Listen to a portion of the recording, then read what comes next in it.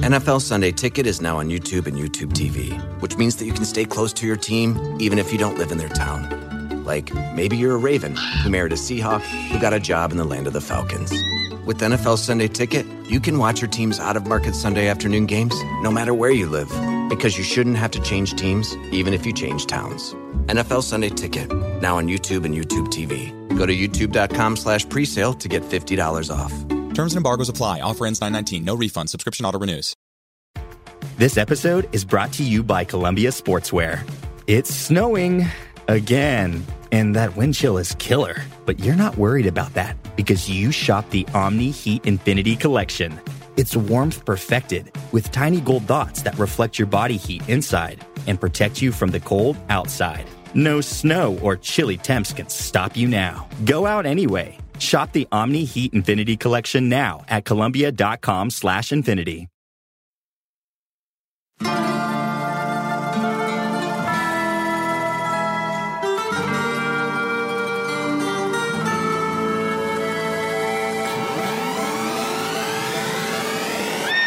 To be honest with you, I hate grade cricket.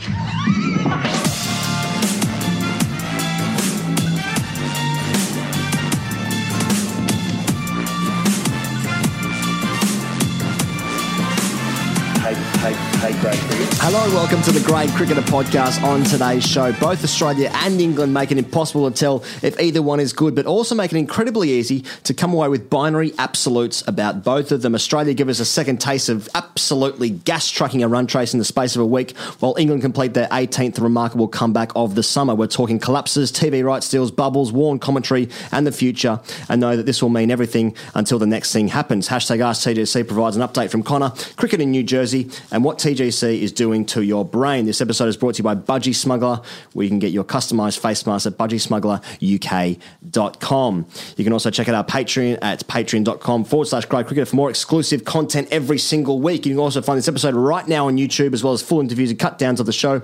If you want to comment, like, subscribe, all those usual things on the internet, please do that because it helps us out a lot. My name is Ian Higgins and I'm joined by Sam Pezzi Lad. How are you? Nice little trill at the top of that. I don't know what's going on. Well, thank you, mate. You always make it feel like there's stuff happening in cricket when often there isn't. It's like lipstick on a pig. Yeah, okay. Yeah, you've put it on. There's something on there. Okay. Well, mate, in the light of Australia's epic batting collapse there in Manchester in the second and ODI, that's happened overnight for us.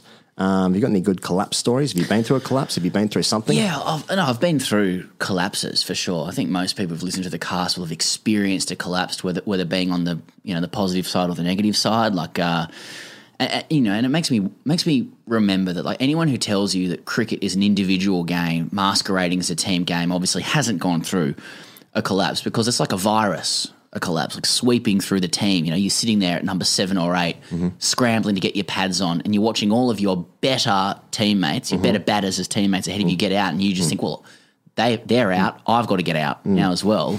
They're objectively better than you as well. Yeah, and you. It's all the same stuff. It's a ritual, like you hear the hyena laughing when you get out, or it's the oh my god, when someone gets out, and then number 10 and 11 scoring more runs than everybody else. Yeah.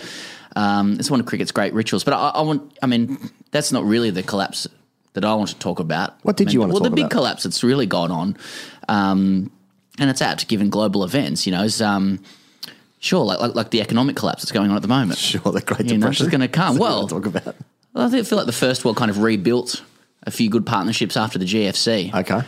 But there's more. Yeah, there's a few chips to cover coming up. There's a few run-outs ahead of us economically speaking, and I just felt like there was always going to be trouble once Nixon cancelled the gold standard in 1971. Sure. If you catch my drift, just around hyperinflation and stuff. But who has the AAA ratings is what I want to know. There's something about like the tension and the silence in a dressing room during a collapse of that magnitude, and then someone, usually a senior figure, possibly the captain, when the 6th wicket falls in a collapse. No, maybe not that. Maybe not as far as that. 4th or 5th. Things are going well at 2 down, and then it starts falling. And then it starts falling. Because to have a collapse, you can't collapse from the start. There's a foundation. And a good foundation. And a good foundation.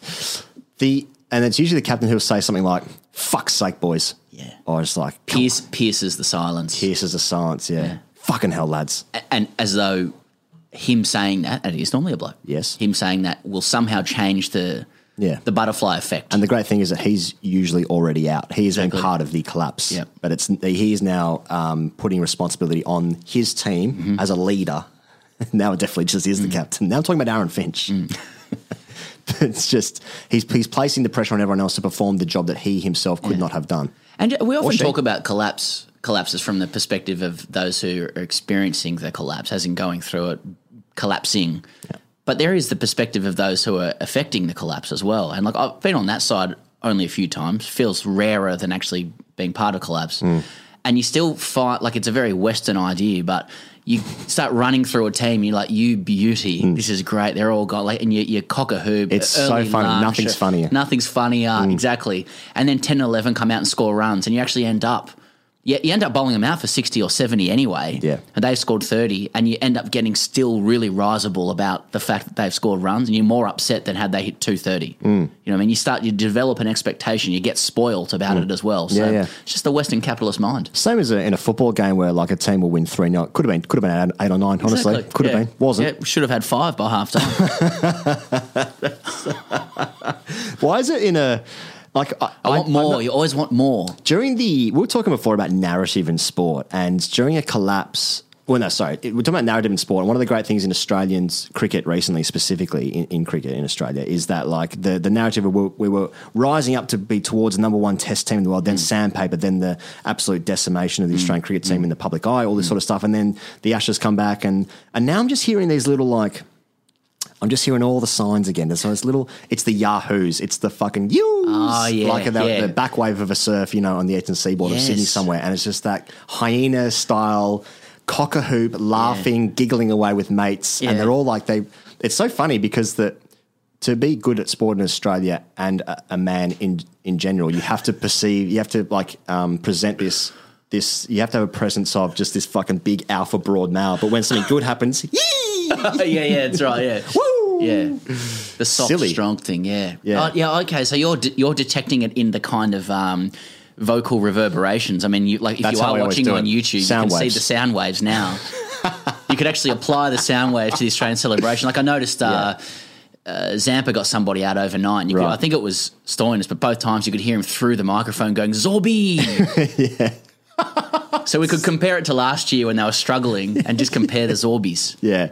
So you think they're just starting to feel themselves a little bit Australia? The first thing I picked it up in this game, now we'll talk about the 3 games that have happened since the last game, which is the third T20 and the 2 ODIs that have just happened. But it was in the first ODI game where Josh Hazlewood bowled really, really well. Yeah. And he took this unbelievable catch-off. I think it was off Roy. It was Roy. And it was just one of those ones that was just fluke. Like bowled it.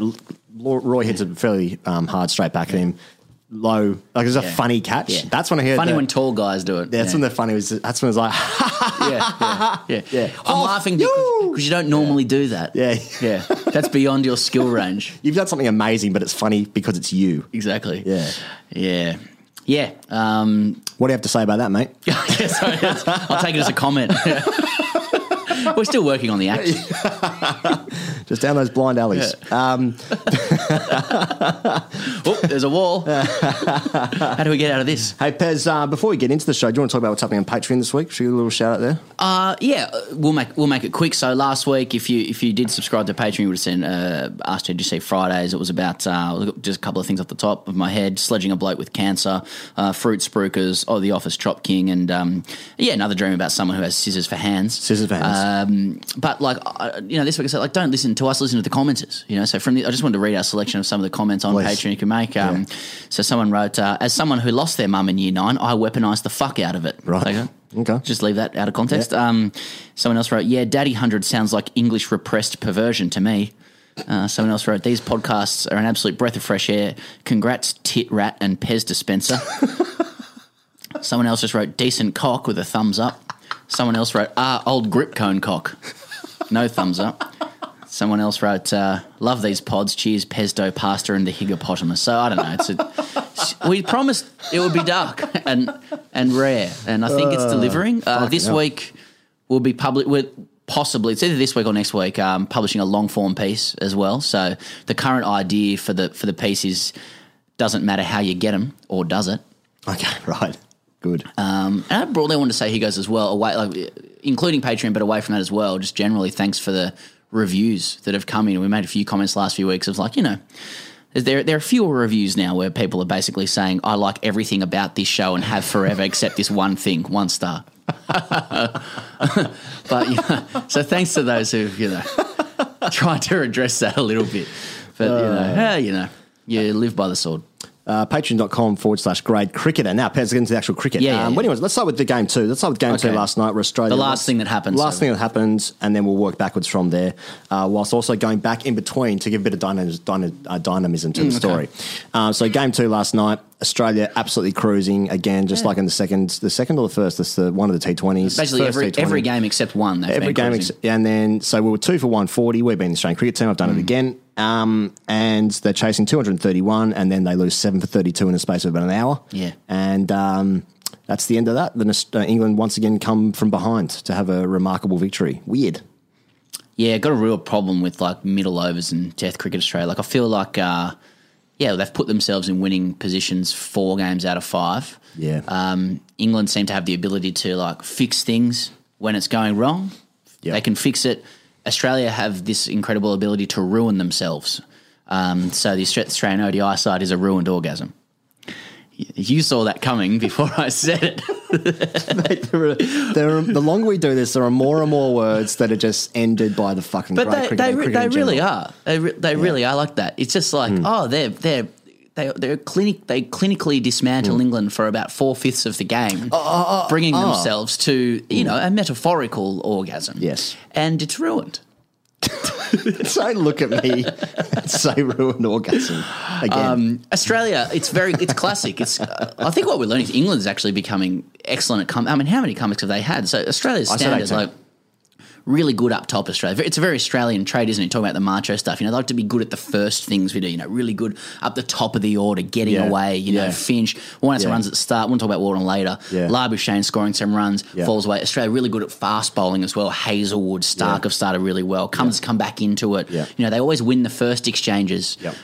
They like being out in front. Australia, they like the fresh air. They like to win the like battle. a wild Brumby. I love a Brumby. Yeah, they love being dominant. But now wild horses. Whenever they look over their shoulder, those wild horses look over their shoulder. Whenever a team comes back or goes with them, they start trembling, going weak at the knees.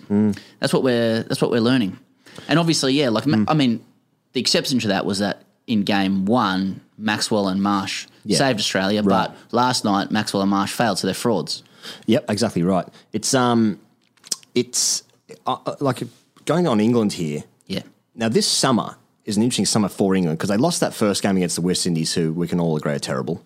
Then they came back and then won the series. They just absolutely decimated. Won that series. Broad came back. The series against Pakistan was obviously mostly a washout. Those last 2 tests, heavily rain affected. But the first test, England came from nowhere to win that game. Australia were absolutely dominating England in the first T20. They came back and won that game. Australia cruising in this game. They won that game as well. Now it's like, so I was kind of thinking before, like, I mean, is it a bit deceiving to say how good are England? But it's like, but they keep on winning, so they keep on doing it. So, and that's traditionally the sign of actually a very good team. And they still are a very good team. But then I was also thinking at the same time, remember when Ponting was on the show, our close personal friend Ricky Ponting, AO, was on the show, Pez, and he was saying in the World Cup, which surprised me, he was disappointed with how Australia played in that World Cup semi-final, which I know was a year ago, but his comments interested me because he was saying that to that point, he thought that Australia were the best team in the tournament.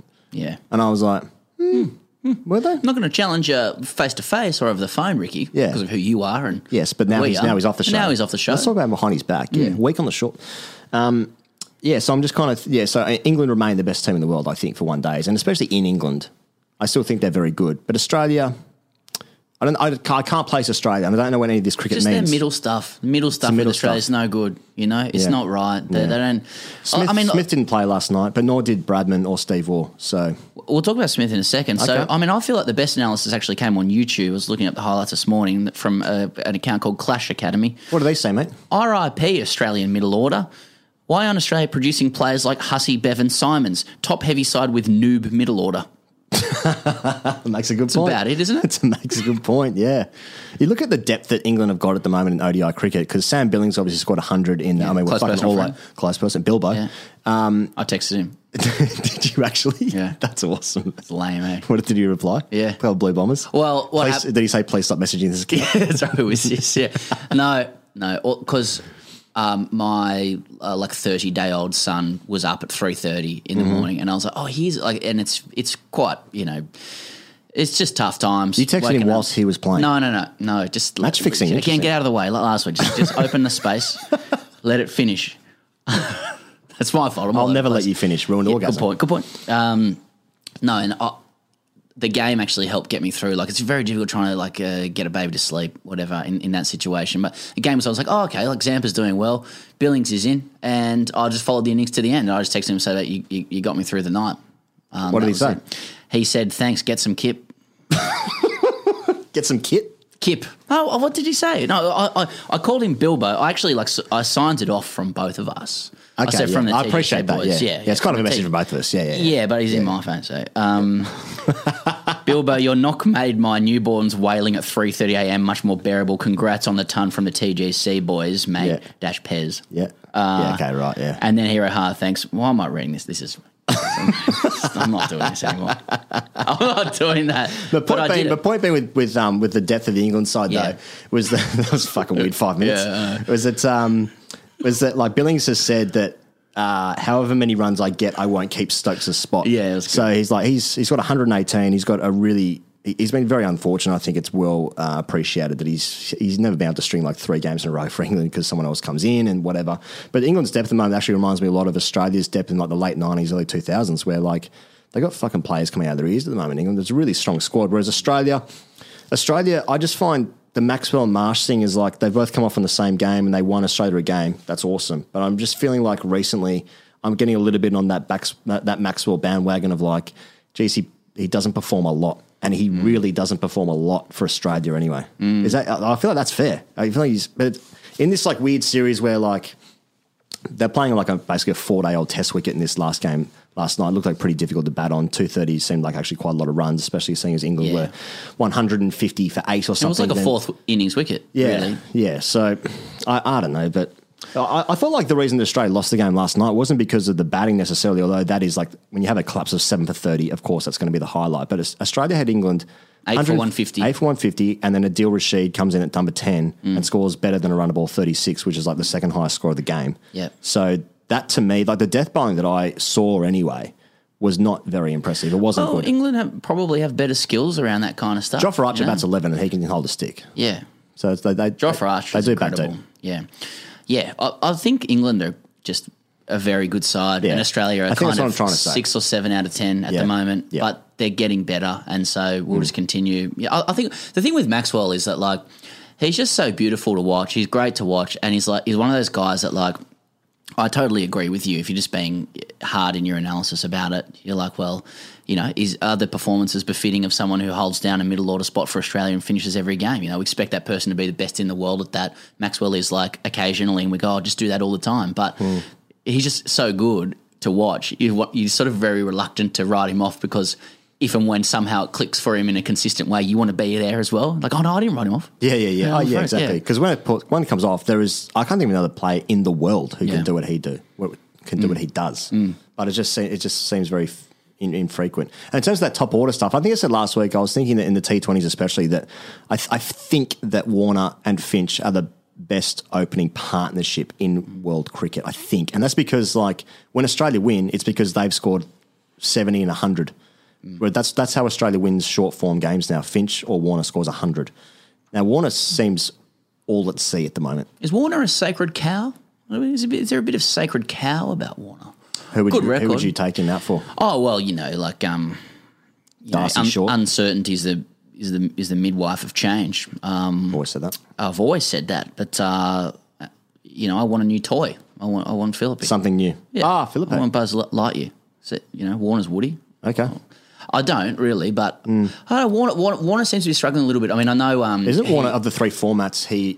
The ODI cricket, I think he has the worst record in ODI cricket of the 3. I don't know. Yeah. I understand his short form's pretty good, but he seems to be struggling in the UK. He did hit that 50 in the T20s. Like, can you say someone hits a 50 for their country struggled to get one off a square? Well, yeah, I just did. He did. Yeah. And then apart from that, he's looking pretty tough. we're not going to do amateur psychology. It can only be difficult in the bubble for him as well. Yeah. And for all the guys. But yeah, I wonder about Warner. I guess like a guy at the top that could replace Warner or Fincher for that matter is Stoinis. Yeah. Or Wade.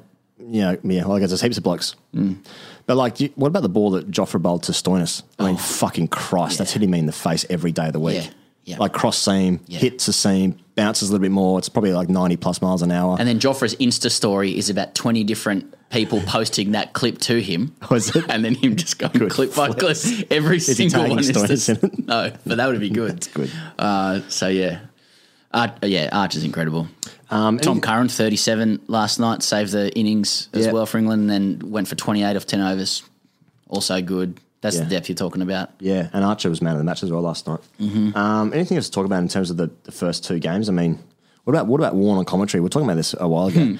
Warne on commentary just absolutely losing it at who was captain? It was Moeen Ali. Moeen Ali was captain. Yeah. It's pretty awesome. And it was like the last few balls, and Warne was just fucking had a bit between his teeth. Well, there's 2 overs to go, and he had and Moeen had a choice between bowling Tom Curran or Jofra Archer. Yeah. Australia was cruising, only had a couple of runs to win or something like that. And Warne was just losing his mind that Moeen opted to bowl Curran for the second last over rather than Archer, which meant Curran would have definitely had 6 balls and Archer may have only been dealing with 1 or 2 at the end of the game. Yes. And just for the context, like Archer had gone for 30 off 3 overs, Curran had gone for like 10 or something and bowled really well. And Curran is their death bowler. Yeah, and Moeen went with Curran, and Warne was just losing it, just wanting Archer, and said, he was just going Nasser. Like he's like, who would you bowl Nasser? He's like, you've got to give Joffre. It was just the alpha-ing was just out of nowhere, just jocularity, and then just he's like, you've got to give Archer 6 balls. You know when Warne gets like really dogmatic about something, it's like really compelling commentary. I find, and Nasser's just like recoiling. I couldn't see him, but he was just saying he was like, what would you do, Nasser? And Nasser starts explaining. Well, I think.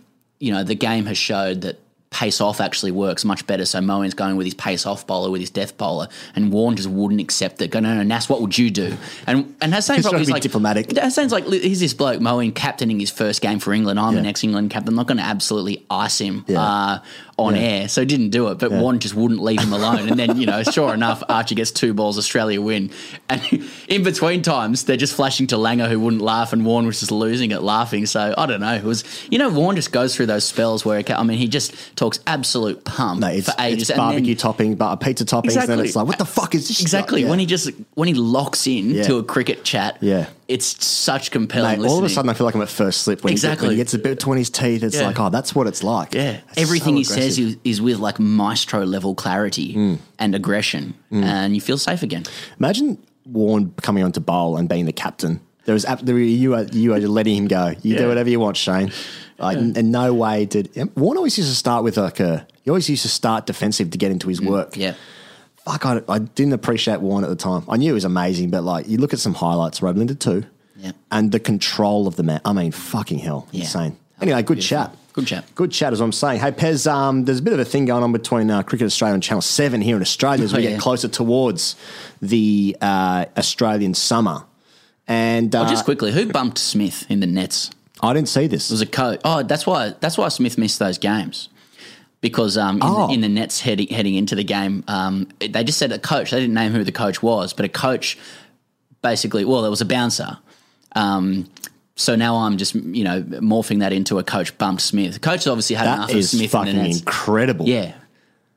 I'm not saying it's Woodhill. It'd be funny if it was. Yeah. But, one of the coaches just said, that's enough. Enough's enough, Smith. Too many. We've all been there, haven't we? Fucking oath we've all been there. We've all been there. Yeah. One bloke just wants so many balls and you just say, look, I'm just going to bump him. Yeah. And maybe let's just leave whoever that coach was alone. Oh, yeah, leave it alone. Yeah. But I like the setup of that because the amount of times when you're giving throwdowns to someone who's just tipped it past the acceptable level of can I get some? Can I go now? Now, the coach probably doesn't want to get some throws from Steve Smith. That's beside the point. Throwdowns is the most boring job and you have to create a game within yourself. My game started with can I get the perfect half volley for the cover drive? Yeah. And then that's nice. You get a little bit bored, then you start throwing it seam up. Well, I want to make this realistic. Yeah, of course. So you start shining the ball a little bit and then you throw it seam up and then it's a 2-piece all of a sudden. Then you start getting back of a length and then you start setting him up. You start throwing 4-out swingers, and you just go, now this one's cross seam, or just change Slow action. ball? You just throw Never throw a slow ball. That's mean. No, not. I'm not a Well, prick. these guys are using the dog stick now. Yeah. And I could just imagine, because the dog stick can actually wanger. really wang it. Yeah. And I'm just thinking it's probably going at a nice pace. Why something is Smith's wang a doing. word in that? Because when you say, I mean, it's called the wanger, but like when It's like onomatopoeia. Maybe it's just the sound of it. yeah, Wang. Yeah. Anyway, and get on the YouTube if you want to see. And Two blokes say wang at each other. Yeah. Woodhill. It's not Woodhill. I genuinely don't know who it was. Yeah. Has obviously just gone. Just crank this up. It's just 100. Now, I've never just crank given- it up. Just see what happens. Now, obviously, in the grade level, like throwdowns is the comfort food for cricketers, where like you might have a horrible back foot deficiency, but nothing will cure that like a half an hour of throwdowns for your cover drive. Correct. But I've never done the thing where I'm just throwing half volleys for the off drive or whatever, or off the pads, and then just throw to the bouncer. I've never done that, but now I want to. That's the thing that I miss about training. Yeah. Getting people out. Anyway, as I was saying, 7 and CA. 7 and CA. So the deal is at the moment that Channel 7 have begun discussions to terminate their contract with Cricket Australia, I believe. That's how it's being reported. That's how it's being reported. Others are there's a fair bit of analysis out there. Let's give the context to our UK friends as well. There's a deal where television has to be on free to air. There are laws in Australia which television has to be on free to air. Cricket has to be on free to air television in Australia. When they brokered the last deal, half of it's behind a paywall for Fox Sports, and the other half was sold from Channel 9, which is what the old Richie Beno commentary and stuff like that, and Tony Gregg and Bill Laurie, all those guys that moved from Channel 9 then to Channel 7, which obviously afforded us some work as well, Pez. And we still... So we have no conflict of interest talking about this conversation. We have a little bit of conflict of interest talking about this conversation, but it is interesting because like when you look at the analysis from a lot of people, most of the comments underneath are like, oh, well, don't like 7 anyway, put it back on 9. It's like, no, that's not what's going on. No, mate. But I don't know. Like I feel like I would like to read more analysis that is dealing with who needs the deal more. You know, like I don't. Don't tell me about advertising. Don't tell me about Cricket Australia and contracts and stuff. That's all part of it. I just want to know, like in the cold zero-sum game of a one-on-one negotiation, does 7 need cricket more than cricket needs 7? I don't know the answer to that. You know, I feel like seeing it from Cricket Australia's point of view, Cricket Australia's point of view is pretty easy to understand. You know, they want to take a product on free-to-air television because people want to see it. There'll be effigies. Yes. You know, that's mainly from climate change, but there'll be effigies if people can't see it on free-to-air. But how much does 7 need cricket as well? I don't know the answer to that. I feel like the question for Channel 7 is like, it's not just you've got to take something to market on in summer. It's like, you know, we're talking like Freddie got fingered stuff here. You know, we're talking share price. We're talking NASDAQ, Wall Street Journal. You know, sort of. I haven't read enough analysis about that. I don't know. Sorry, I'm still thinking about climate change causing effigies. All right. Well, but they won't cause effigies. They'll just exacerbate it through the conditions of climate change. Yeah. Well, exactly. That's right. It's always been hot. So, yeah, I don't know how much 7 needs cricket. So what you're saying is, now this is purely a contractual situation about who is in the right, who's in the wrong and stuff, but what you're saying is like who wants it more? It is, and it always comes down to cricket. It all comes down to. That's so right. You get in the dressing room. It's like Dan Andrews and the coronavirus, you know, right when Meta's just saying, hit this bloke over the top. Open it up. Go on, bomb this bloke. You can't tell me, like, Pez, you were talking the other day, so there's that Amazon Prime documentary about the Tottenham Hotspurs season under Mourinho and all the things that go on there. And you were saying that, like, in like the dressing room stuff, there's billions of dollars in that dressing room circling around, but there's still just a lot of blokes going, come on boys, let's fucking have it today. That's right. We want it more than them. We want it more than them. And I'm thinking exactly, you can't tell me that when Australia got rolled, they were 7 for 32. You can't tell me Justin Langer or Aaron Finch or some fucking lanyard in the dressing room there is not saying like, come on boys, you got to want it. Yeah. That's what they're saying. I think everything in life can be reduced down to like grade cricket metaphors, really, all the way down to Nixon's gold standard in 1971, lifting that, you know? I was just like, go on, put the bad ball away. Pez, there's some other stuff. Fuck, mate. There's some other stuff. There's some other stuff going on, Pez, in terms of the quarantine bubbles in Australia. It's been announced that Australia have been confirmed to bubble in Adelaide, where the new Oval Hotel is attached to the ground. That's the name of the hotel, Oval Hotel. I found it funny that originally they were going to be in Perth, but the Western Australian government wouldn't let the teams train during the 14-day quarantine period, so they've moved it to Adelaide. That's according to ESPN Cricinfo. So that's where the teams are going to be. There's also some news last week that all the WBBL games are going to be played in Sydney at the same time. And so then, like, to your point before, you're talking about Warner and just like, yeah, we're not doing amateur psychology. We say that for #RCGSC, obviously.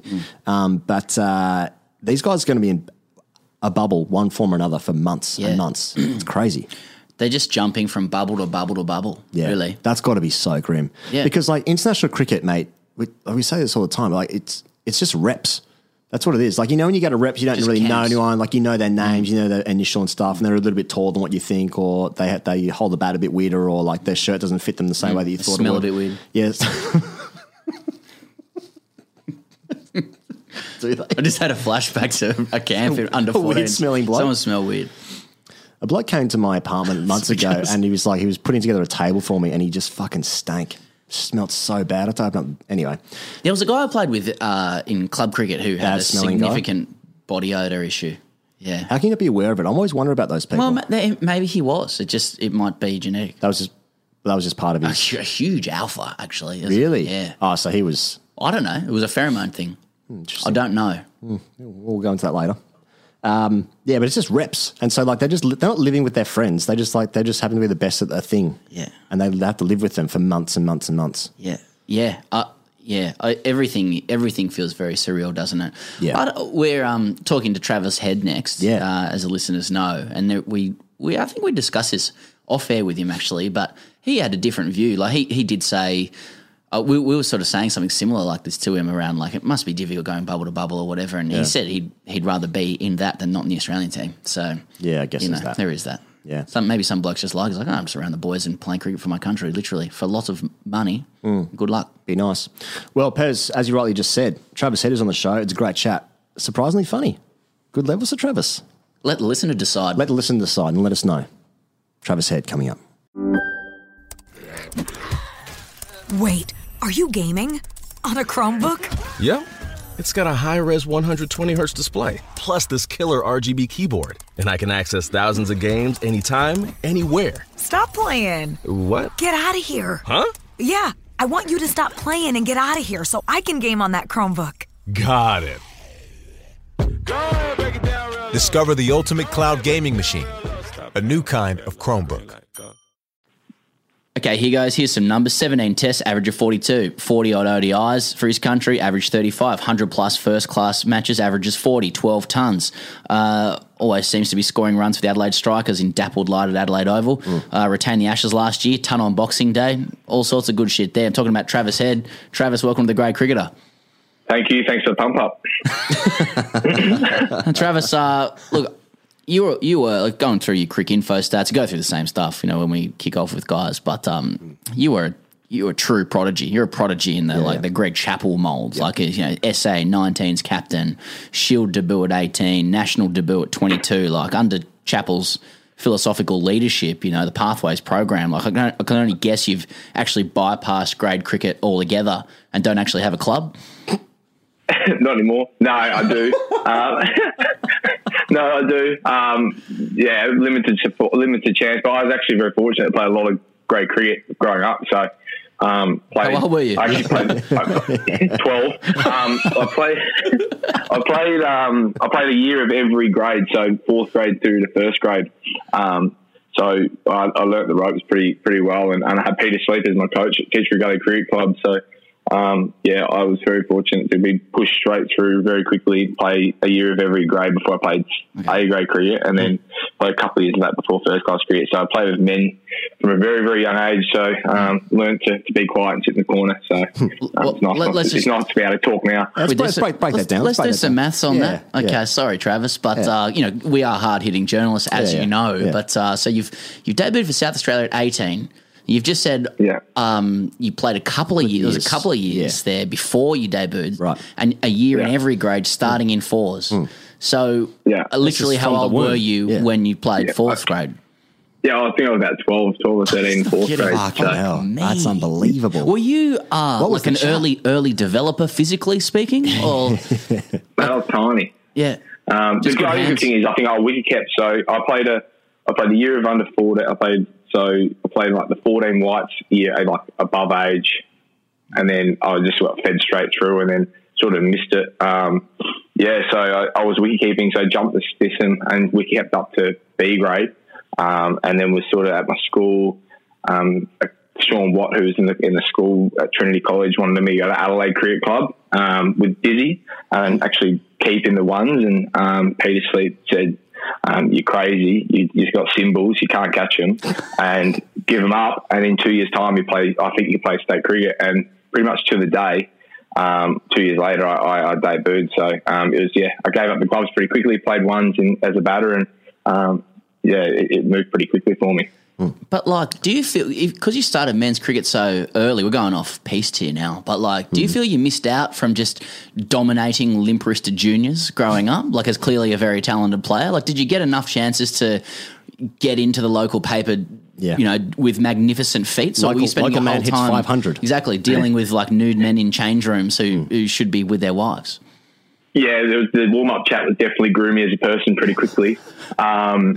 But no, I actually, it didn't groom me. No, sorry, that's just a bit of light humour. Still that chat anyway. But I actually liked it. I think it's a great way of growing up and not being that big fish. I guess I went through the system, and when I got to the 17s and 19s, I was able to have a couple of really, really good 19s years once I got into the South Australia 19s and the state carnivals and whatnot. So it was, I guess, playing as men, you get hardened pretty quickly. You get sorted out pretty quickly. And I didn't dominate much until I got to those carnivals. But I think it was great. Maybe that's why I didn't get as many hundreds at the start of my career as I probably should have. And because I probably wasn't used to batting as much because you get found out in senior cricket. That's interesting.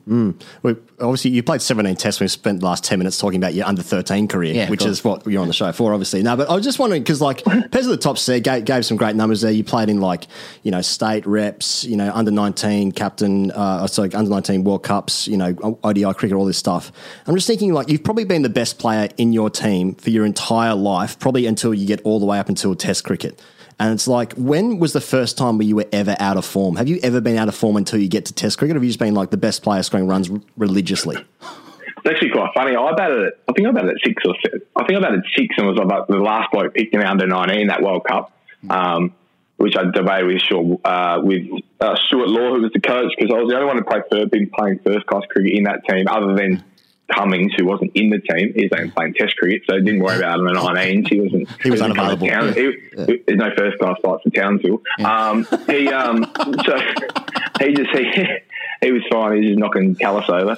And I was the only one to play first class cricket, but found it hard that they're batting at 6. So I must have struggled to get into that team. And then, but no, I think my approach to the game and not trying to take too much, and I guess being that youngest guy on the team, I've always found ways to be able to learn on the go and continue to do that. And which has found myself, touch wood, not having too many form slumps and being pretty consistent, which is, as a player, that's what you want to do.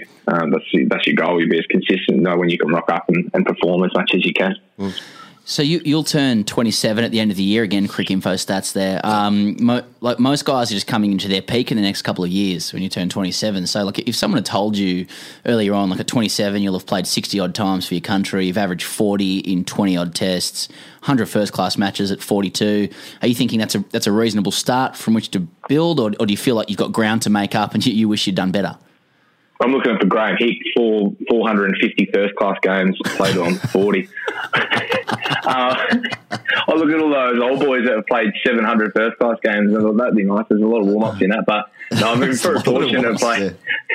Been very fortunate to play a lot of cricket to a very young age. I understand that, I'm probably ahead in that aspect. So I think I've got to make the most of that with that experience factor. And, I could end up playing a lot of cricket, which is not a bad thing.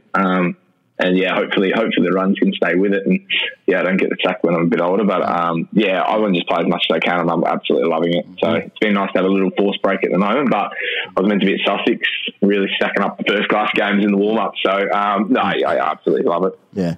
Well, you mentioned before about that under-19 World Cup. It's always quite good fun going back, like who was playing in your teams and who you're playing against and stuff. Like in the Australian team, let me just tell you who you played with, Travis. But like Cameron Bancroft was in the team, Ashton Turner, Curtis Patterson. Then in England there was Ben Folkes, Craig Overton, Ben Duckett, and then most notably probably from an international perspective. Quinton de Kock was playing for South Africa and Babar Azam was playing for Pakistan.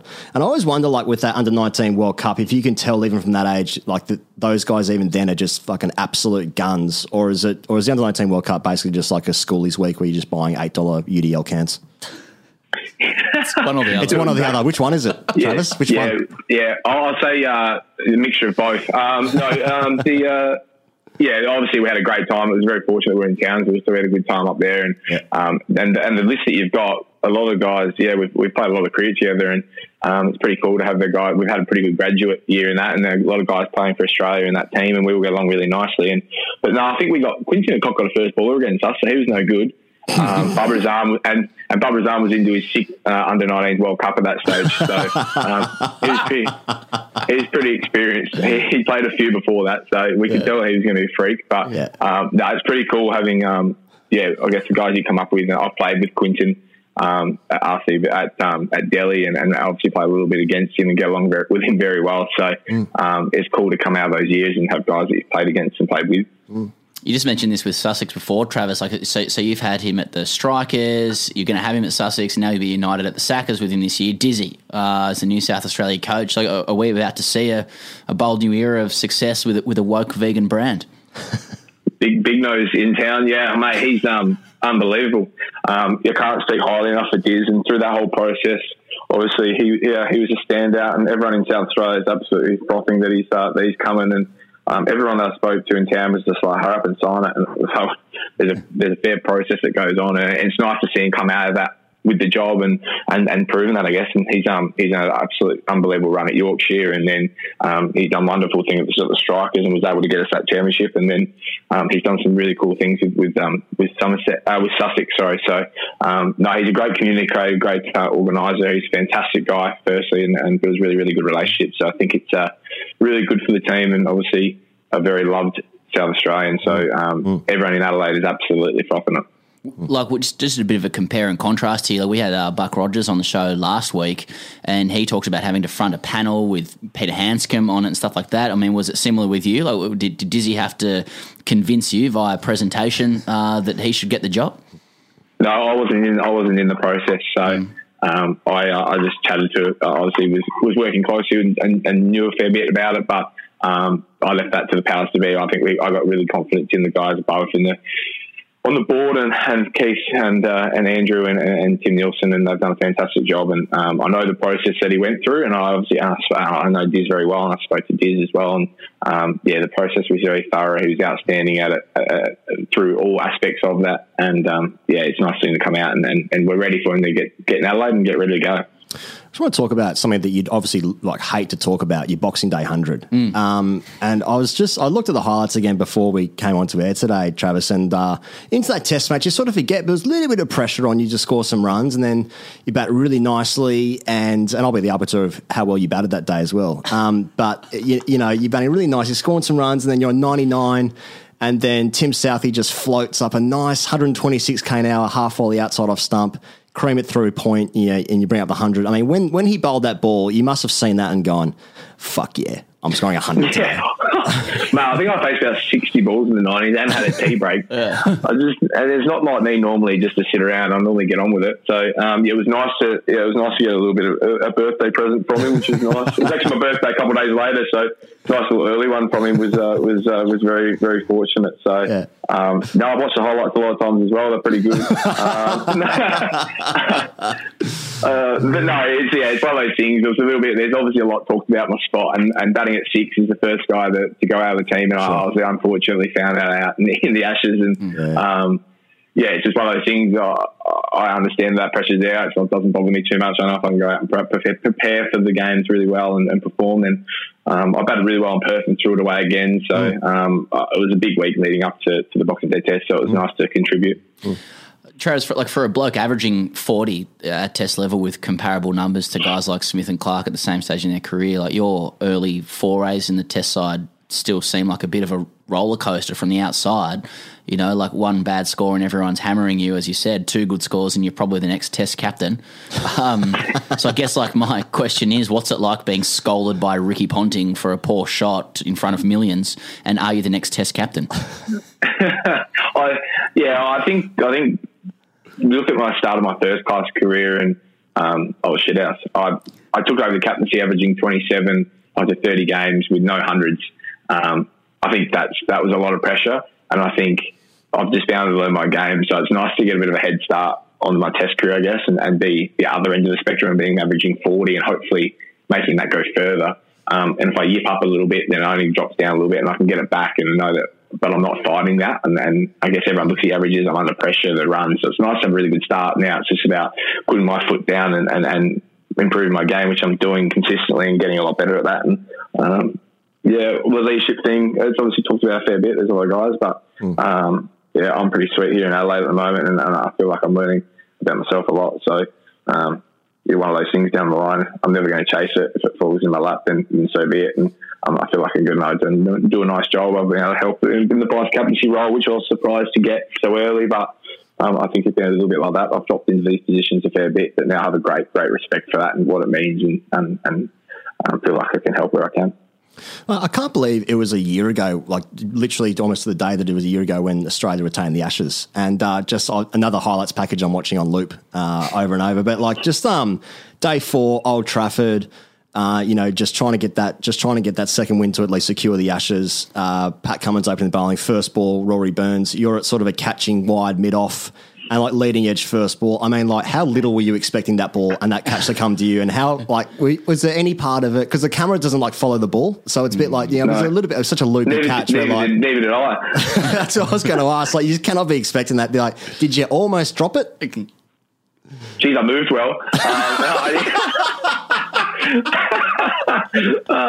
Mate, when you're at mid-off, mid-off is the best position in the world. I don't know why anyone would want to go to slips and try and catch him. You stand at mid-off, tap the bowler on the arse, which you actually can't touch anyone now, so it's even better. Especially Cummins as well. Yeah. Hard to resist. It's a shame. Yeah. Yeah, so, mate, I just stand there and you don't really, you just get cover drives caned at you if they bowl high volleys but you don't really see it much at mid-off, so it's a fantastic position. Yeah. But you don't expect the old leading edge to come head high at you. Early days at Manchester, you can't see an absolute thing anyway. It's dark and cloudy and miserable. Yeah. The dark Duke, it was, lucky she got in. It didn't look like dropping it, but I didn't see it till pretty late. It was nice. Well, because the next ball is like probably one of the most famous balls of the entire series, where Cummins just cleans up Joe Root with that unbelievable first baller. I mean, like, can you take us through that? That doesn't happen if I don't take the hang of the ball before it. So. And the nation thanks you for securing the Ashes. Yeah, exactly. The untold story. That's it. Actually, untold story. The leading edge that hits me on the dick at mid-off.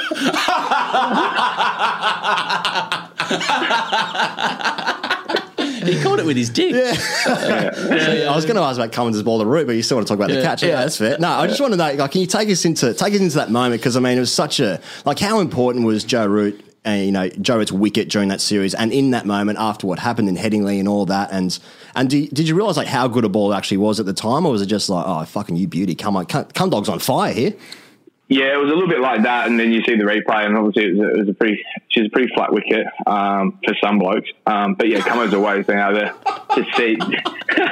Cummo's always been able to get that out of that, and I think you see the emotion, I guess, on the guys when you look at Joe getting out throughout the series, and Hoff getting him out at Lords early doors, and getting him out at Leeds, and I think the emotion that goes through that, and the scout, I guess, the skipper, and you want to put the pressure on him, and I think we did that throughout the whole series, and Cummo was able to come out with one of his better ones in one of the biggest games we were playing, so it's very impressive.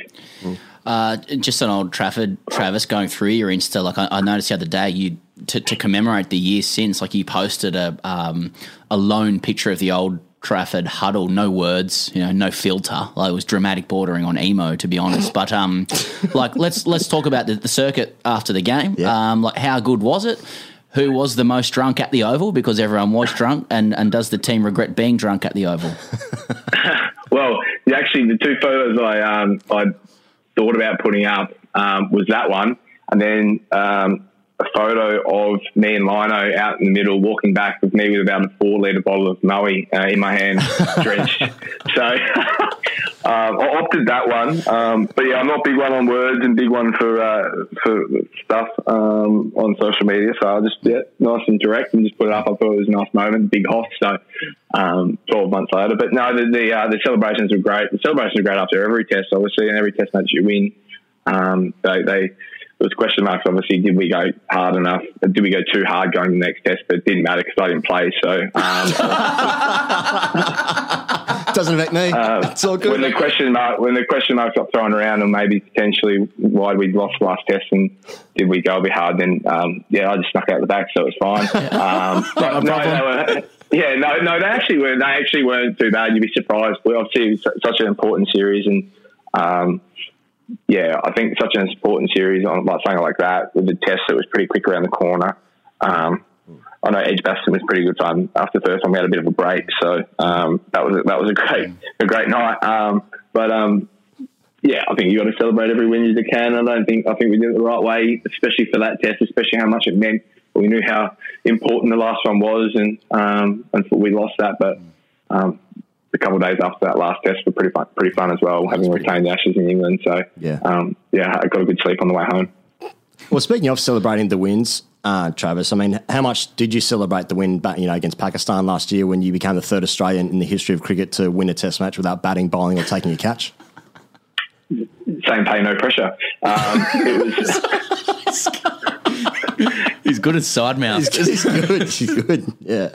No, bloody oath. Well, wouldn't you? I couldn't get dropped. Didn't get any runs. Didn't get a hit. Didn't get a bat. The only disappointing thing about that, and all jokes aside, I was bloody playing in Adelaide, and I love playing in Adelaide. I was looking forward to a hit, and a few of my mates giving me a cheer and giving me a pat on the back as I walked out the bat, and I didn't. So it was a bit flattening. Yeah. So I make sure I'm in there this year to try to get another game at Adelaide Oval because I love playing. I don't test much cricket there, but.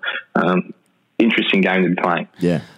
Looking forward to India this summer, Travis. The last time they were out here, there were no tons from Aussie players. No one averaged over 40. 3 of the 4 bowlers averaged over 30 with the ball. So just for our Indian fans out there, importantly, who worries you more, Kohli or Pujara? Jesus, I hope he's not back. I hope he's out of form when he gets here. Well, he wouldn't have played for a while, but he had one of the great series I've seen. And hopefully he doesn't start like that again. It'd be nice. I think we've come a long way from there. We've obviously got a couple of additions into the side with Steve and Davey, and they were incredible last time. It was a good learning curve for me in my first couple of tests to just be in the dirt for 3 days straight and watch a bloke go about his business, and I learned a lot from that and took a lot from that. So I think we bowled well to Kohli. He obviously played well in Perth, but we started well against him. But Pujara, he was the bowlers didn't like him too much.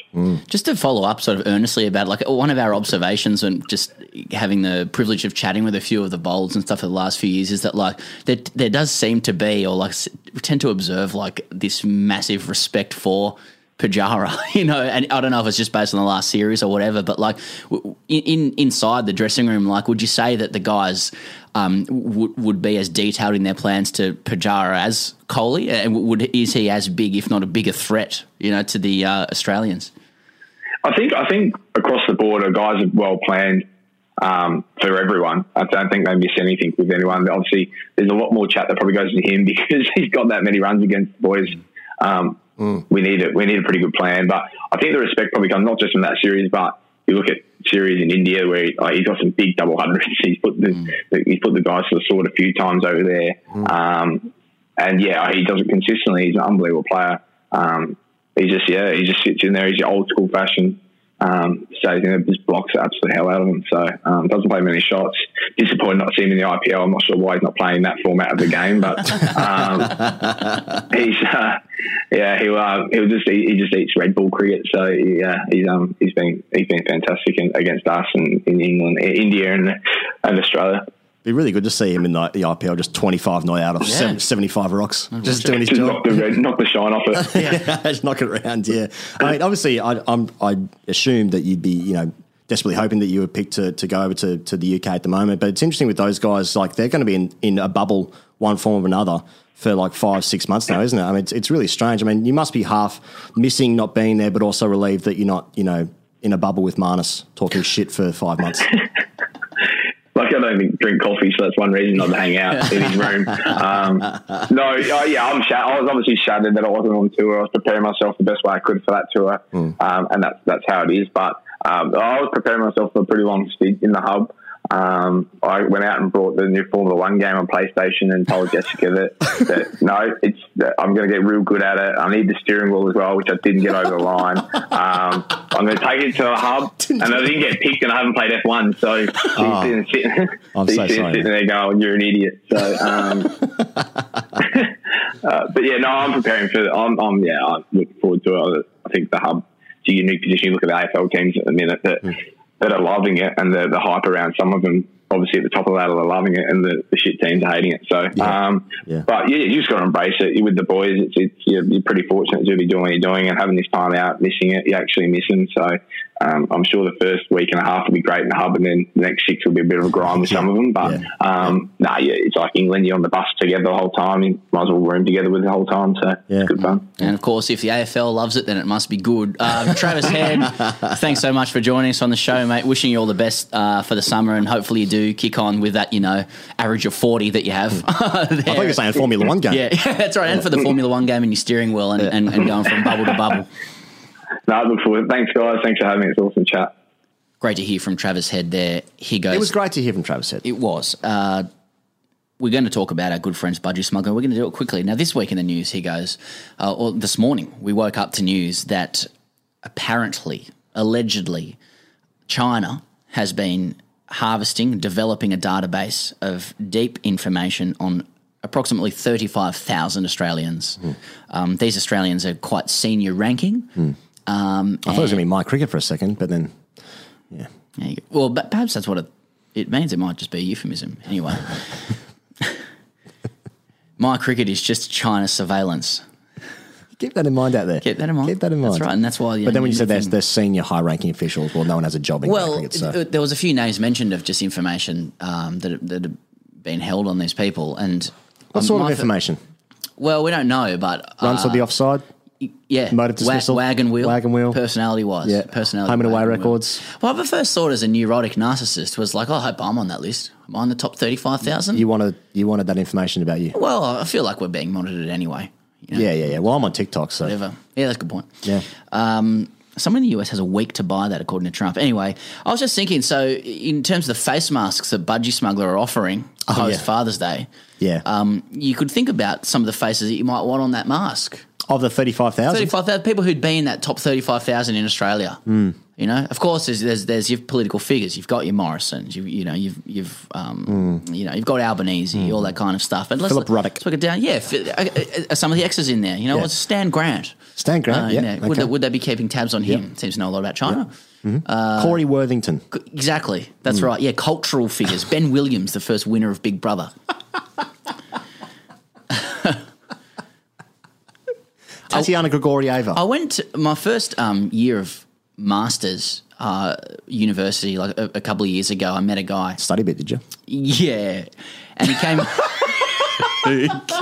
He came up and introduced himself to me. And I'm going to say his name because he's in jail now, genuinely. Oh, right. But he, so you can look this up if you want. But he said, "I'm X. I'm Mr. X. I finished second on the first year of Survivor." That was how he introduced himself to me. In a urinal. Where'd the urinal come into play? That's what I just thought you met this bloke. No, it was just at uni. Okay. In the urinals. Do you have to add that in? I feel like the story's good enough as it is. He ends up in jail, and now we're in a urinal. Yeah, we're in a urinal. Never say no in improv. We're in a urinal. Yeah, what are you doing to me, man? He just looked down and he said, "Here's my number." Have heard that before. Yeah. Have heard that before. Anyway, so he might be on a mask. I'm just thinking, perhaps that's an idea for custom face. It's just one idea. That's just one idea. You can do whatever you want. Exactly. Put anything you want on that mask. I'm just trying to give you some. I don't know why I said Corey Worthington. It's just for some reason when I was seeing the top 35,000. That's 35,000 people was a lot. The top 35,000 industry leaders. Is every politician in there? Every government official? I don't know. Yeah. You didn't go through it. Yeah. Be an Excel spreadsheet. BudgieSmuggler.com. Pez, #AskTGC. Now, Pez, long-time listeners of the show, actually not even long time, short-term listeners to the show will remember Connor. This season. Was it? Yeah. Fuck. I lose track of time. It's like being in a casino. Anyway, Connor's written in again, and the heading of the email was leukemia update, which always catches the eye. Yes. Now, Connor writes in, dearest Higrat and Pezzy lad. It's taken off. You mentioned last week that you seldom get updates from those who write in to your show. Well, here I am. Cool hands leukemia. Oh, fucking hell. As I've been dubbed by my mum, with a brief update on my ailments. I decided not to go around again this season due primarily to the fact that I bowled 2 beamers last summer and had to be taken off before my over ended. I'd rather let this illness run its course and deliberately auto-asphyxiate with a pad strap out of my shame in the near future. I did... Connor's got some levels, man. Fucking levels. I did, however, thanks to my relatively stable health condition, have an interview for a part-time job the other week in which I was asked, without irony, where I saw myself in 5 years' time. Immediately, my thoughts sprung to a charity cricket match in which my friends are wearing Stay Strong Connor T-shirts and all my shiploke former captains get run out without facing a ball. Beamers are legal, and the kid who used to call me Ron Weasley because of my ginger lid slips on a ball and somehow lands with the cricket bat up his ass. The whole thing would be sponsored by Joss Butler, who might be the best-looking man I've ever seen. What? I guess my question is, am I hitting good areas here, or is there something wrong with me other than my dodgy blood cells? Or maybe I'll just get a tombstone that reads bat at 8 and didn't bowl. Needless to say, I did not get the job. That will be all from me. Keep up the good work, Connor. Fuck me. I think my favourite bit is that will be all from me. That will be all from me. Oh, yeah. What going on there? So he kind of wrote in a while ago and he asked us the question about should he play again. He's been diagnosed with leukemia and he's obviously been a favourite in our hearts ever since. Well, to answer the question, like... Nice to hear. Hell yeah. Like, maintain the rage. I just wanted to say sometimes you get those these posts and you can't really add to it because there's so much going on. Yeah. You don't want to, like, Mr. Squiggle it, he's finished the picture. I don't really want to Mr. Squiggle this one. He's finished the picture. Yeah, he's finished the picture. Yeah. But it did like cause me to want to say, like, if, for any listener out there, like, I'm just loving this genre. Like, if you experience or you are experiencing unimaginable difficulty and you'd like to weaponize it for dark humour for your own entertainment, we're prepared to be your vehicle. Just write in greatcricketer@gmail.com or any of the T as well. Look, we're going to try and have a discerning lens. If people start creative writing some shit because they're psychos, don't do that. Let's just leave the lane open. Yeah. If you are going through a tough time, use us. Dark stuff's good. This is cricket. This is real cricket. That's real cricket. That's right real there. cricket. Yeah. Why would Joss Butler be sponsoring that event? I don't know. He's a nice guy. He threw in there. Nice guy. Yeah. The guy whose sledgehammer lands with a bat up his ass. Yeah. Does he? Sometimes you hear people's, like, imaginations and you think, like, it's really quite rhythmic and sequential and comes together quite nicely. Like, my dreams and stuff are just shapes. Anyway, Alistair Woolgar writes in. Was you really? Okay. Not much time for me to bounce off there, but yeah, carry on. Alistair writes in, does he, Pez? Dear Higgos and Pezzy lad. It's so fun to say, man. Yeah. It's like slug. Oh, you slug. Slugly. Pezzy lad. In early 2002, at the age of 11, my cricketing passion blossomed. Arriving from New Zealand to Melbourne on a 3-year working holiday, my parents inadvertently introduced me to a world of Damien Martin cover drives, Channel 9 Bunnings ads, and ooh-ah Glenn McGrath chants. I became a budding all-rounder at my local primary school, so much so my parents signed me up for a 2-day Shane Warne cricket camp, inverted commas, at Scotch College. Being extremely excited to meet my hero, I started the camp by sitting through hours of technical bowling talk from Rodney Hogg, hearing all about Madras from Dean Jones on 3 separate occasions, and how not to run your partner out with Brad Hodge and Matthew Elliott. This info, whilst being slightly helpful, seemed only to impinge on meeting the king of spin. We also played a series of pointless grading games, probably to find the next Michael Clarke or Brett Lee. Suffice to say, I didn't get a bowl and batted 9. 24 hours later, still no Warne. I'm getting restless now. I've dropped 3 catches, got out for 4 in my last game, and still haven't had a bowl. This is getting silly. Why am I here? All I want is for Warney to arrive and tell Dean Jones to shut the fuck up about his 200 and tell Rodney Hogg that DK Lilly was better than him. I take an absolute screamer at gully, only for the keeper to tell me it was a bump ball. The other team runs 2 overthrows after I initially threw the ball up in celebration. I always think about that. 48 hours later, still no Warren. I feel like Bart Simpson at Camp Krusty. I'm awaiting my hero that's never showing up. Mr. Black is replaced with Brad Hodge and Jimbo Jones has simply changed his name to Dean. I want to inflict a coup on camp and take all my fellow teammates with me. They, however, are not as forthcoming. Shane Warne never showed up that day. My parents and I moved back to New Zealand where I carried on through my teens and 20s playing for second grade school and club teams. My passion for the game began to diminish. I developed a deep-seated hatred for anyone in a baggy green. I even started following England. In recent times, I'm doing better. At 30, I captain a local T20 team which is completely themed around The Simpsons called the Stonecutters. Shut up. Yeah. I even have a Steve Waugh-like win percentage of 71.43. Okay. My question is this. You seem debating whether to put that line in or not. Yeah. My question is this. What would have happened to me if I met Warnie and stayed in Australia? P.S. Come to think of it, didn't Warnie have an injury that year? Hope you one day find your white whale, Woolly. He wrote the whole thing, then he was like, "Oh no, I think about it. Here's the answer." Yes. Pez, I've been doing. Well, this is going to say I've been doing a lot of reading on quantum physics. Oh yeah. Oh, I say a lot. Do a bit of reading, do you? I just no. I've been watching YouTube videos on quantum physics because I've been going down some holes on the internet, Pez. Some wormholes, if you will. Were you at that protest yesterday? In Victoria Marcus? I couldn't make it, unfortunately. I couldn't make it. So Brian Greene... Why are you doing this podcast in an anonymous mask? Hashtag look into it. Brian Greene is an American theoretical physicist. Yeah. He bats 8 and doesn't bowl. He speaks really interesting on quantum physics. So there's a sort of well-considered, very popular theory that there are multiple parallel universes happening at all times. So infinite number of parallel universes at all times. I just wonder how does this get back to Warren. I'm looking forward to it. Let it go. Let it go. So, for instance, like the parallel universes, for instance, one universe could be that you and I are doing this podcast, but I'm sitting on that table, you're sitting over on this side of the table. Okay. There's one thing where Wooly is hosting this podcast and I wrote in the question. There's an infinite number of parallel universes. Therefore, to answer Wooly's question, there is a universe out there in which he did meet Shane Warne, or that he is Shane Warne. Now, I don't know what that means for his life, but he can spend the next 60 to 70 years thinking about that exact thing. But even still, I don't think that would make anyone happy. I see. So you're sort of like, it actually did happen if you believe quantum physics. If everything could happen. You could. Yes. Yeah. It's like you could be Osama bin Laden. Yeah. Yeah. Without doubt. And with a straight face. I suppose one of the questions within, thanks for that, one of the questions within this is what happens when you meet Shane Warne? That's kind of what Wooly wants to know. Like, does your life change when you meet Shane Warne? We've had a few experiences, haven't we? How many have we shared? I've never met him. We've been in the same sphere as him.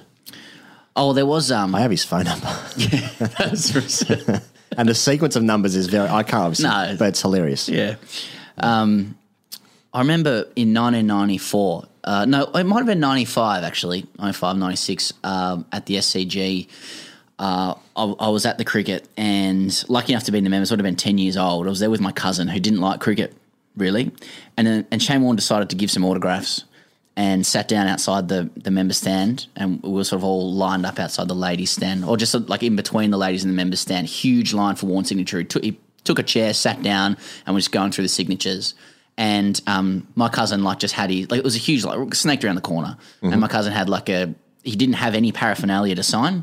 I had the latest Inside Edge magazine with an article about Shane Warne. And I was like, Shane Warne was and is my hero. Yeah. And you can see where this is going. Finally get there. Feel like we've been waiting for hours. And my cousin just offers his shirt. Just sign my shoulder, the sleeve. He took his shirt and handed it to him. No, my cousin's about 9, 8. Okay. He's disinterested, doesn't care, he's just hanging out. Yeah. Warne has a great chat with him. Oh, how are you, buddy? Do you like your cricket? You enjoying the game? Oh, king. Yeah. And I'm going, oh, incredible. Just gets mine, signs it, and just leaves. And I was just like, God damn it. Yeah. But that's not the only weird one. I remember at when I was living in London, I went to Old Trafford for, it was India, England, or it might have been South Africa, England, anyway. And it was tea time. And I I just happened to be like they put tea out for the media and stuff like that, and I was there by myself, and like everyone was just in talking to themselves or whatever, and like Warren walked down, and I was like, I still get starstruck with Warren. Yeah. And he walks over and he goes, "Oh, geez, I'm hungry. Anyone else hungry?" He's not talking to anyone. No one was responding to him, and it was to nobody. Yeah. He just sort of says things to nobody. He's like, "Anyone else hungry?" I've seen that before. Yeah. I've seen that before. Where like Adelaide. Yeah. So I mean, that's your story, but I'm Yeah. just more saying that like he just holds such great presence that everyone in his sphere knows exactly who the fuck he is. So he can just say that out loud, and everyone's like, "Well, Warnie's on again." Exactly. It's Everyone incredible. just clocks an ear for what he's saying. Yeah. It's amazing. Gee, I'm hungry. And the other one was, Marcus Harris taking a catch against India at Adelaide, and he was just saying in the press box where he was in a suit with no shoes, and his shirt out at about 11 a.m. Gee, Harry would have been nervous under that. He's probably said about 5 times. There was no one within 10 metres of Yeah. Just there, just like, what's he doing? Gee, Harry would have been nervous. I don't think I'm revealing any secrets here that Warnie has a penchant for the ladies. No. I don't know if I've told you this. So like, This would be good. So for some reason I have Warren's number in my phone, and I've obviously never used it, and I have no intention of ever using it. But it's there. But it's there. but it is there, and it is his number. Good radio would be to call it. It's not happening. It is not happening. It's not happening. But it would be good radio. It will get to a point where I will have my phone, a couple of drinks, and then no, I'm not doing that. Anyway, there's a dating app which exists, and you have to apply for it essentially. And this is elite. Oh yeah, here we go. Oh, you know about this? Oh yeah, but only through you. Yeah. Okay. Right. Yeah. So I'd forgotten. So explain that. So this dating app, it's called Raya, and it's like the origins of it was that it's a celebrity dating app, and so I have it. And How? I was talking to another cricketer at the Cricket Awards at about 4 a.m, and he told me about it. And you have to get accepted on, you have to get referred to it. So you get a code, and you have to prove that you're friends with that person. Do you recall how that conversation started? No. You guys are just chatting about dating, and he's like, "Oh, have you seen this app?" Yeah, that's right. That's right. That's how it started. And he's like, "Oh, you get invited. I'll refer you." That's right. That's right. Nice. So the kind of people on there, it's just a lot of people who are like, who are famous or who do stupid podcasts on the internet. So, but anytime that you match with someone who has also matched with someone who's in your phone, it comes up. And I swear to God.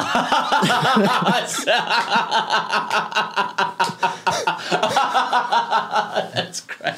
Mate, the amount of times Shane W comes up as a mutual friend, my God. I don't know where he finds the time.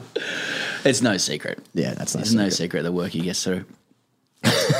Jay King writes in, "Dear Pezzy, lad and Higo, I really need your advice as there is something playing my mind lately that has been really bothering me. 3 times in the past week whilst walking my dog, I have spotted our 34-year-old first 11 opening bowler at the nets with his dad. He'd be 60-odd. They both bat and bowl to each other. Side note, our opening bowler also bats 11 and can't hold a stick. Should I be pleased for our opening bowler and keep it to myself that his dad still cares about his cricket and they have a relationship where they can bond whilst they bowl tricky areas to each other and challenge each other's outside edges? Or do I have an obligation to out my opening bowling partner on our team group chat and therefore assert myself as alpha? Looking forward to your thoughts. Yours in cricket, Jay." Well, Jay, if you believe that outing him would assert yourself as the alpha, then you have an obligation to do that as opening bowling partner, just straight up. I think it depends, though, on the nature of the competition between the father and the son. Because, my first thought is, it's quite a beautiful thing, father-son in the nets at that age. It might be a ritual that they share. Now, I'm not going to get misty-eyed. I've been getting a bit misty-eyed about parenting stuff lately. It's more like, if there's a 60-year-old kicking around in the nets at full tilt, like fucking all power, all power to that He's the person, alpha. my back is destroyed. He's 60. He's raised one child, probably others. Yeah. You couldn't get your hips through the crease for your leggies at 60. So, no way. He's playing against his 34-year-old son who, for whatever reason, is opening the bowling somewhere so he can play. I'm kind of curious to watch a 60-year-old just go toe-to-toe with his son. If they're going at full tilt. Like if it's a kind of a thing they're in the nets, like, oh, that's a nice ball, Dad. Yeah, like just, oh, this is a good, I want you to like try my bat out. It feels nice. And they're just doing it because it's the way they bond. That's all well and good. Let them go. That's lovely. Just a grey-haired man coming in, rolling the arm over. Son's just patting it just back. Just a grey-haired man rolling the arm over. But if he's coming off like 20 yards, overstepping, just doing a bit with the ball, and the son's like, geez, and there's actually a real father-son dynamic going on. Like Dad's not ready to let go, to relinquish the alpha role. Yes. That's the popcorn gift for me. Setting him up, pushing him back with two short ones and a full one. So I just say be careful before you sort of think that you're going to become alpha by outing this. I don't know. Yeah, but you could also weaponize it massively. Yeah, I'm big into weaponising it, which is in you've started. I'm all into it. So you could definitely weaponise this and use this as a power play. Like I saw, let's say that the opening bowler's name's Tom. Okay. I just saw Tom's dad nicked him off 4 times. Yeah. And then littered him. Yeah. And if you can film that from a suitable distance so it's verified that it's happening, just to plant a few seeds of doubt. Behind a tree. Definitely behind a tree. Yeah. Definitely. If you can get some foliage into the shot as well, make it quite cinematographic. He gets littered, you hear the ball on grill, you hear the sound of the ball shattering onto grill, and then the phone starts vibrating because you're giggling. grainy footage. Now, and he's Tom's being littered by his dad. Yeah. Dad walks down the deck, hands on hips, just like looking down to his son going, you're a disgrace. Yeah. I can still do you in. Yeah. You're adopted. Yeah. Also, you're adopted. And I chose this moment to tell you that when you're 34 years old. That's right. Blood running from the cut on his eye. Like Ponting facing Harmison. You're not my son. My son would have pulled that.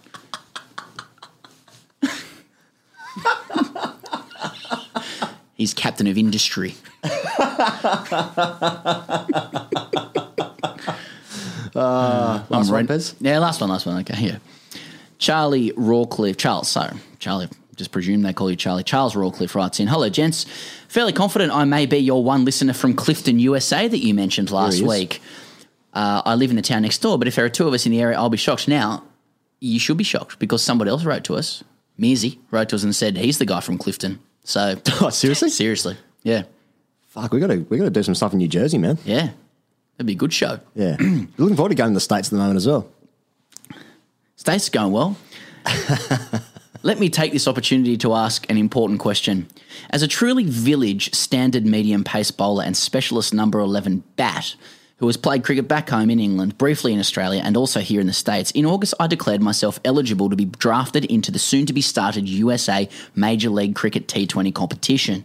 As I have not played in 3 years and refused to link any form of my cricket /stats page due to both this and my horrendous career averages, I was not drafted. Well, how do they do the draft on my cricket?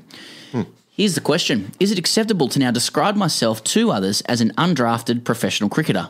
Furthermore, as much as I would love to see cricket take off in the States, am I now obligated to shun the league due to being rejected, or can I still support it and hopefully help spread the sport I love around the world? Cheers, Charlie. P.S. Clifton is in New Jersey, America's most glamorous state.